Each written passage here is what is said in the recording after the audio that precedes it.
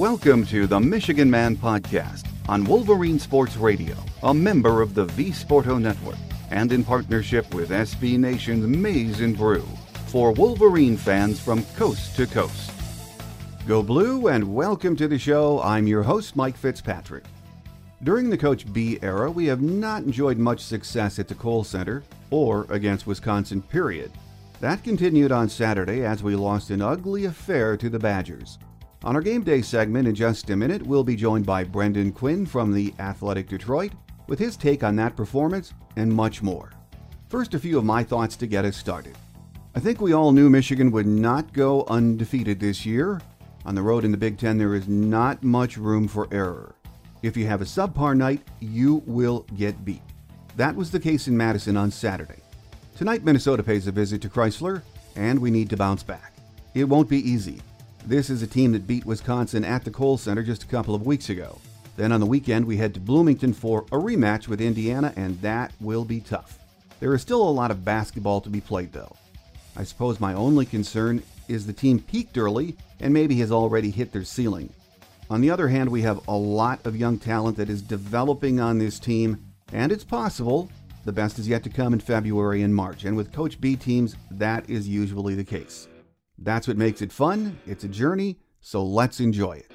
My guest today says he thinks Michigan will be in the thick of the race all the way. Brendan Quinn from the Athletic Detroit is up next, here on the Michigan Man, on Wolverine Sports Radio, a member of the V Sporto Network, and in partnership with SB Nation's Maize and Brew.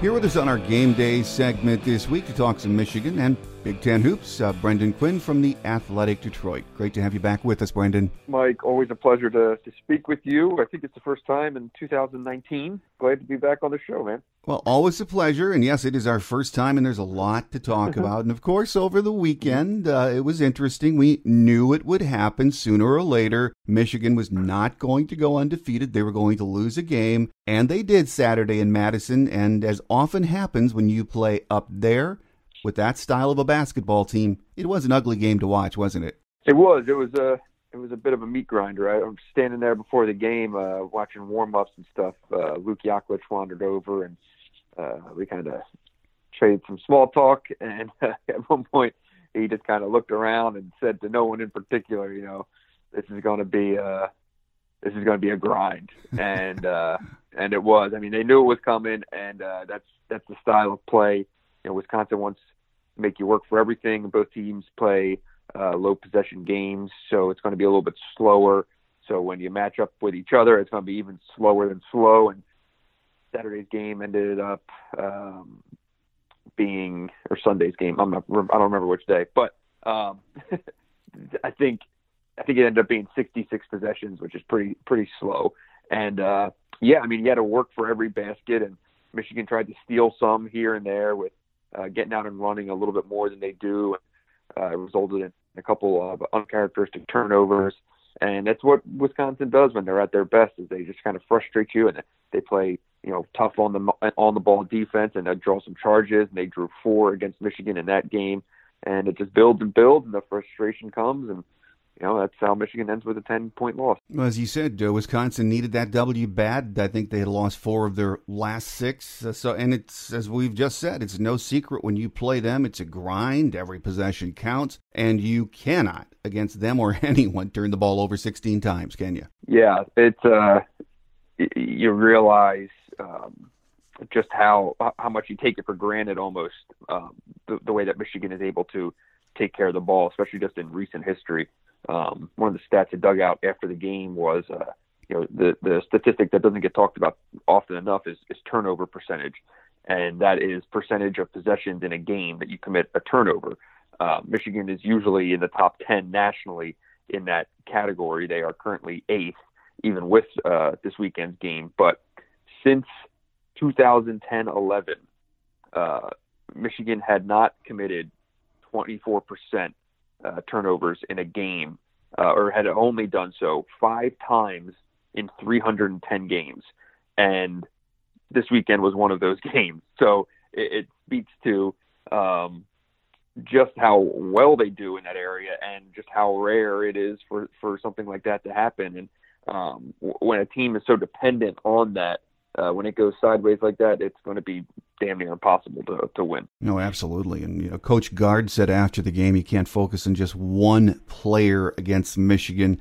You just have to play team defense, which is not the strategy of a lot of teams. And their D, though, you have to give them credit. I mean, the 16 turnovers, very rare for a John Beilein coach team, but their defense was outstanding. Yeah, they get up in you. They use Ethan Happ in a variety of ways. He's a smart player who moves well and has a tremendous amount of length and can get his hands on a lot of balls and is very disruptive. And they can move him around and kind of throw him on different people. Like at some point he was on Charles Matthews and all that length. Ethan Happ is 6'10". You put a 6'10" guy on Charles Matthews, like he's not used to that. So he's a guy who they can move around and put in a bunch of different spots. And between that and a guy like Brad Davidson, who will kind of is a bit of a gnat and will harass guys on the perimeter. And Dimitri Trice can, he moves well and he can play some solid defense. They just get you all over the place. And then, on the other side, they just had, Michigan really wanted to limit Wisconsin's threes, and they did so. But the threes that Wisconsin did get came from unexpected guys and at really inopportune times for Michigan. And Ethan Happ, I think everyone loves watching Ethan Happ. He's been such a great player for 4 years. A lot of folks think he is the best player in the Big Ten. But man, that free throw shooting of his, that's tough to figure out, isn't it? It is, and you watch him go through warm-ups and he makes shots. It's more so when he gets in games, and I think his form even changes in real time. It's a struggle, and Michigan obviously tried to go with the hack-a-hap strategy, which most teams do, and it didn't work out. Obviously with that foul call that caught some people off guard, but it was the correct call. I think if they had to play it again, they'd do the same thing.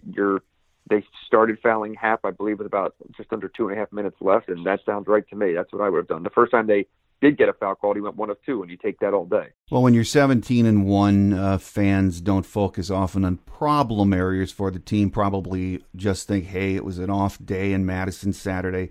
Offensively, though, do you see any red flags or issues of concerns with this offense moving forward? For what you've seen in the last 2 games with teams who, even though, yes, Wisconsin plays greater team defense, it's clear, that Northwestern game and this Wisconsin games, teams are going to want Teske and Simpson to take those shots. And now John Teske's been playing really well, and Xavier Simpson has been playing really well. But if you can limit the shot attempts by the big 3, Poole, Brazdeikis, and Matthews, that's probably the best recipe for trying to take down Michigan. And in that game on let's get it right this time, Saturday, right. Brazdeikis and Matthews only combined for 10 shot attempts, while Xavier Simpson had 12 shot attempts.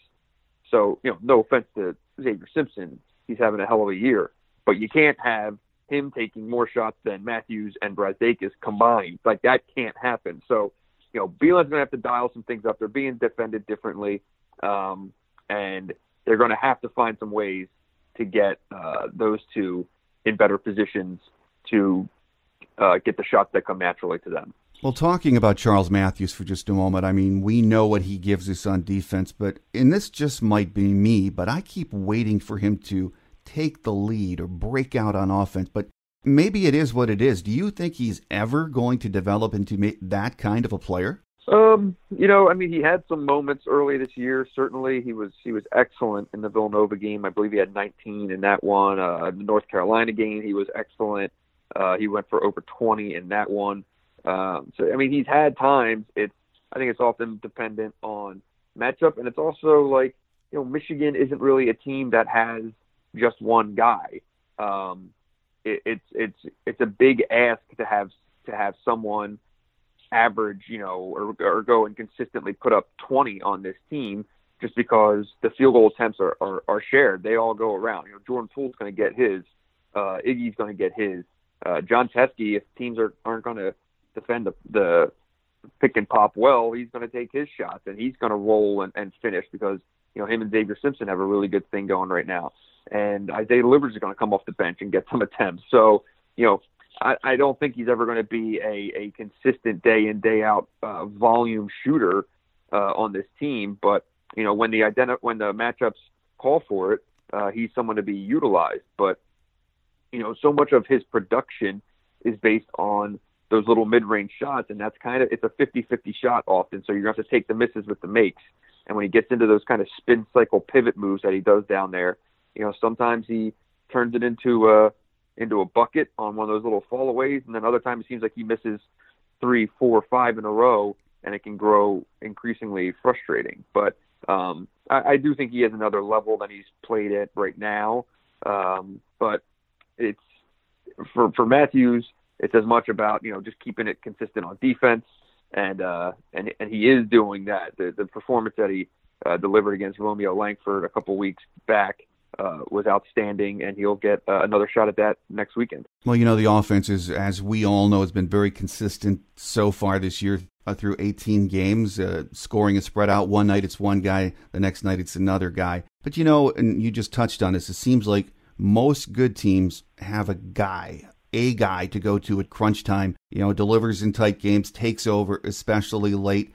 We don't have that. Do you think that's going to be an issue or could be a problem down the stretch? No, I think you're just going to – it doesn't need to be one guy each time. I think the most consistent answer will probably be Jordan Poole playing out of the ball screens. But, I mean, if you look back at some of the great Michigan teams of recent years, they've kind of been able to do it a little bit by committee. And I think Beeline feels more comfortable in that because, the key to any opposing scouting report is tendencies. And Michigan doesn't have, it certainly has some tendencies, and some teams are identifying them. But, the fewer you have, the better. Well, Iggy Brazdeikis has been better than I think all of us expected. How good do you think this kid can be, Brendan? I mean, I think he is a guy who will be all Big Ten freshman team. He needs to expand his game a little bit. His jump shooting early on caught some people off guard, but is kind of returning to maybe what expectations were. In this 5-game Big Ten stretch since the beginning of January, he's only made 2 threes, and he's 7 for 22 overall in Big Ten play. So some of those games where he was, kind of banging 2 or 3 threes a game, the truth is probably somewhere in the middle for how good of a shooter he is. And what you're seeing right now and some of the dip in his production, I think, is keyed on the way he's being defended, in that he's not really a guy that Michigan can kind of put into a ball screen, let him create the way Jordan Poole can, because he doesn't quite see the floor that way yet. And, Iggy's a freshman, and it's a lot to ask for a guy to be able to do some of these things of playing in ball screens and picking up assists. He only has 3 assists in this 5-game stretch as well.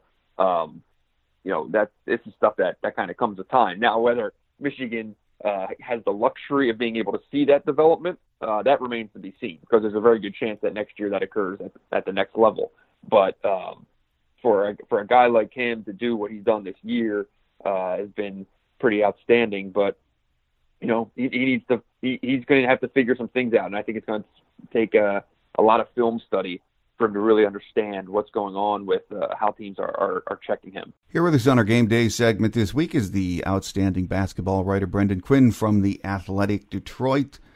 Brendan, a couple of weeks ago, back in The Athletic, you did a great piece on how important Isaiah Livers is and could be to this team. Mm-hmm. Could he still be that X factor that gives Michigan the edge again in February and March? Well, yeah. I mean, when you have a guy who can come off the bench and give you a different look, and especially with Brazdeikis, showing a bit of a dip as a three-point shooter, it is a nice luxury to have, to be able to put Livers out there, put him in the corner, and it's a much better option to stretch out the defense, because you got to keep teams honest. And if you can put Livers out there, teams have to respect him. He's shooting 45% on threes this year. So he's a guy to make big shots. And I if anything, I'd like to see a little bit more of him utilizing his athleticism and going and attacking the basket. Sometimes he does default a little bit to kind of a more passive approach of, taking a floater or taking a step back or just passing out of it when he gets ahead of steam going to the basket. He is as good of an athlete as this team has. So, the dunk that he had in transition at Wisconsin kind of showed that off, and I'd like to see more of that. And he's already an excellent defender. He's one of the team's primary communicators on the defensive end in terms of when Luke Yaklich is calling things out. A lot of that communication is kind of goes through and is translated and communicated by Simpson, Livers, and Teske. Those are the big three in that area. That's what Luke Yaklich will tell you. He's a hugely important player. It's been interesting that with the emergence of Teske, we've seen them kind of go away from some of the stuff that seemed pretty exciting early on. And one of those things is when they would go with that small ball lineup with Livers at the 5, I think that's still one of the most interesting looks they can throw at teams, but they haven't really done it too much. So I'd be kind of curious to see if that comes back at all over the second half of this conference season. I mean, you can bring Isaiah off the bench and plug him in just about anywhere other than point guard, sure, as you mentioned, and who knows? I doubt that we'll see him at the point ever. But that sort of speaks to the depth on this team too. A lot of fans you talk to say they're a little bit worried. And you get into February, you want your rotation set. Do you think it's okay now, or do fans make too much of that you need to go 7 or 8 deep? I don't buy into that. I think a proper kind of college rotation, when it really gets down to it, is 7 or 8 guys. That's what Villanova did, and things worked out just fine for them. That was most of the last 3 years. That's pretty much what they did. And Michigan for the most part was the same way. Now they thought they were going to have a little bit more depth last year with a guy like Deron Simmons and things like that, and maybe thought that a guy like Ibi Watson might kind of emerge a little bit more. But really, at the end of the day, it was your starting 5, Duncan Robinson and Jordan Poole and Teske giving you some minutes here and there. People forget that Teske certainly showed flashes last year, but if you go back and look at the NCAA tournament, he played, I think, 7 minutes against Villanova. He played like 2 or 3 minutes against Loyola. He had some games where he touched 12 minutes or 15 minutes or even 20, but it wasn't all the time. So, the depth has never been something that, I think has kept John Beilein awake at night by any means. Well, as Coach B said after the game, other than injuries. That's true. I'll tell you that. That's true. Very right. True. Good point. Coach B said after the game on Saturday, no time to dwell on it. A lot of teaching moments from that loss to Wisconsin. Tuesday, we're taping on Monday, so the show airs on Tuesday, but Minnesota pays a visit tonight. They're 14-4, beat Penn State in a close game over the weekend. They don't have a point guard, a true point guard, but they are a tough group to play too, aren't they? Well, yeah. I mean, you're talking about a team that won at Wisconsin, so and has probably a pro in Amir Coffey, and has one of the better low post players in the conference in Jordan Murphy. Has a what's considered a pretty high level shooter in Dupree McBrayer, although his numbers this year are not that great. I think he's at about 33%. They are a little bit of a Jekyll and Hyde. Kind of, you see them play. They win at Nebraska, or I'm sorry, I think that was a home game. Yeah, they beat Nebraska at home in December, and then started January with a road win at Wisconsin. And it's, oh man, look at Wisconsin. Look at Minnesota. They're gonna make a run here in the league, and then they go and drop. I think their one loss was home against Maryland, and then lost by like 27 at Illinois, where you're just like, how is that even possible? So, people obviously question their coaching. I think that's always kind of been a thing here. So, I am personally, I am not high on Minnesota's chances coming into Chrysler with Michigan coming off of a loss, because one of the things, and it's not to feed a narrative too much, but when it really comes to Michigan, I think that one of the keys for what makes this team really good, when it's really good, is when they're a little bit pissed off, mm-hmm. and when they take things personally. And because when they play that way, that's when it really shows on defense. And when they play that level of defense, it feeds to better offense. And that's when you really see the team take off. This is not a team that can go out and play pretty and just drop 80 on you and run you out of the gym. Like, it's not who they are. They are a team that needs to go out and outwork you and beat you up and harass you, both out front with Xavier, on the wing with Charles, and down low with Teske. That's when they're at their best. And when they play defense like that, it inevitably results in better offense, because the other team gets worn down, and then Michigan kind of can take control of the game, of the pace, of the rhythm and all that stuff, mm-hmm. that kind of comes with the flow of a basketball game. That's when they take control. Like, that's what they did, in my opinion, when they were at their best early this year against Villanova, against North Carolina, against Providence. Well, we aren't quite at the midway point in conference play, Brendan. Pretty close. But right now, from what you've seen, and I know it's what you've seen the most of is Michigan and Michigan State, but from your vantage point, is there one team you've seen play so far that you can say, or might say, yeah, this is the team to beat? As of January 21st, mm-hmm. when we're recording this thing, I would say it's Michigan State.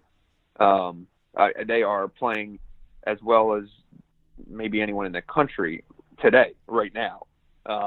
As you know, as I know, as everyone knows who really follows college basketball, that this could look very different in a month. Right. Put it this way. If Michigan State and Michigan played in November, Michigan would have won. If they played in December, Michigan State probably would have won. If they played now, I think it would be an absolute war. So who's best right now? It's Michigan State, and they get a chance to take down Maryland tonight at home. And if they go and put it on Maryland, they are in really good shape in the league. And then the rest of this week is a road game at Iowa and a road game at Purdue. If they come out of this stretch 3-0, I'm not saying they clinch the league by any means, but they would have a really nice vice grip on the league standings if they get through this thing at 3-0. That would put them at 10-0 overall at the midway point, and that would be really, really impressive. Now, that's going to be extremely difficult to beat Maryland at home, win at Iowa, win at Purdue.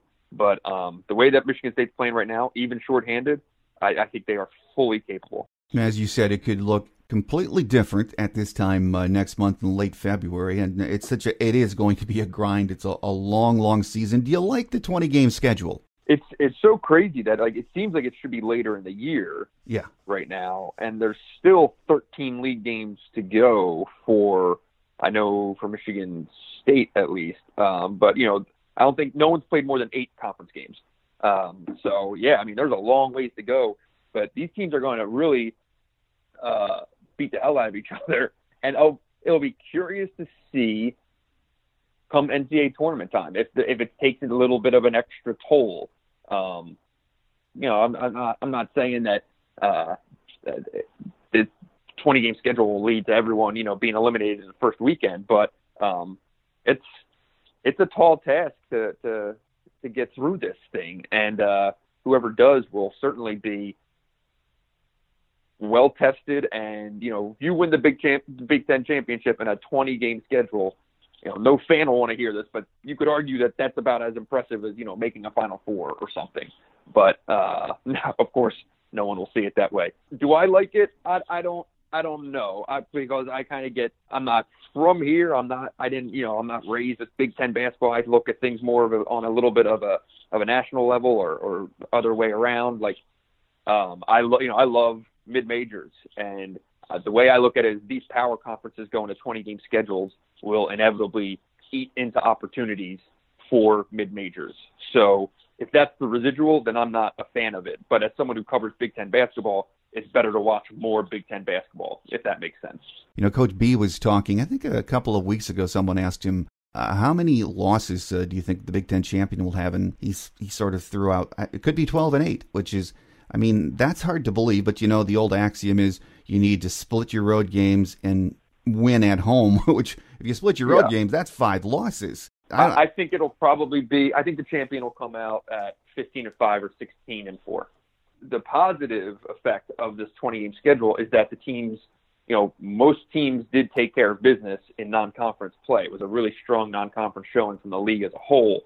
And when you have that combined with a 20-game schedule, the league itself will probably produce a bid or two in the NCAA tournament that it might not have had otherwise. Put it this way, a team like Maryland that had a non-existent non-conference schedule, they just didn't play anybody. If they go 11-9 or 12-8 in the league, like they're in. And whereas last year Nebraska, on a down year in the conference, won I think it's like 12 games or 13 games and didn't make the NCAA tournament. So this year, by the league being overall healthy in non-conference, I think it will get itself 8 or 9 bids in the NCAA tournament. Well, we're seeing a lot of great basketball in the Big Ten so far this year, approaching the midpoint. Best is yet to come in February and March. Our guest today has been Brendan Quinn from The Athletic Detroit, one of the very best basketball writers out there in the U.S., and we hope to get you back soon. Always a pleasure, Brendan. We thank you for your time, and we look forward to that next visit. Yes, sir. In February. I look forward to it. Very good, Mike. Thanks, man. Quick Hits is next as we wrap it up for another week here on The Michigan Man on Wolverine Sports Radio, a member of the V Sporto Network, and in partnership with SB Nation's Maize and Brew.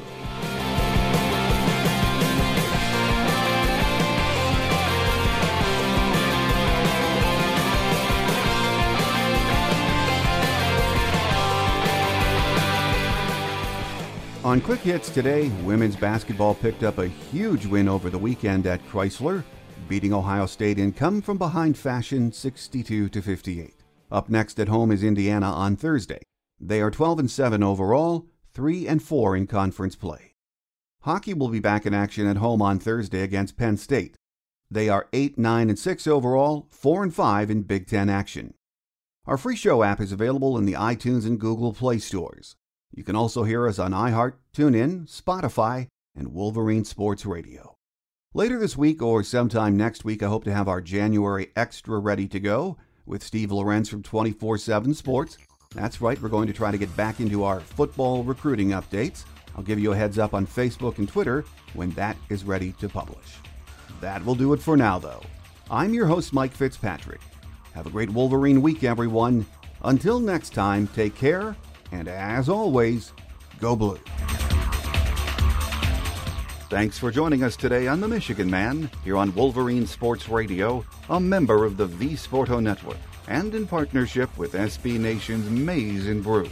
Our listener lines are open 24/7 for your calls at 313-263-4842. That's 313-263-4842.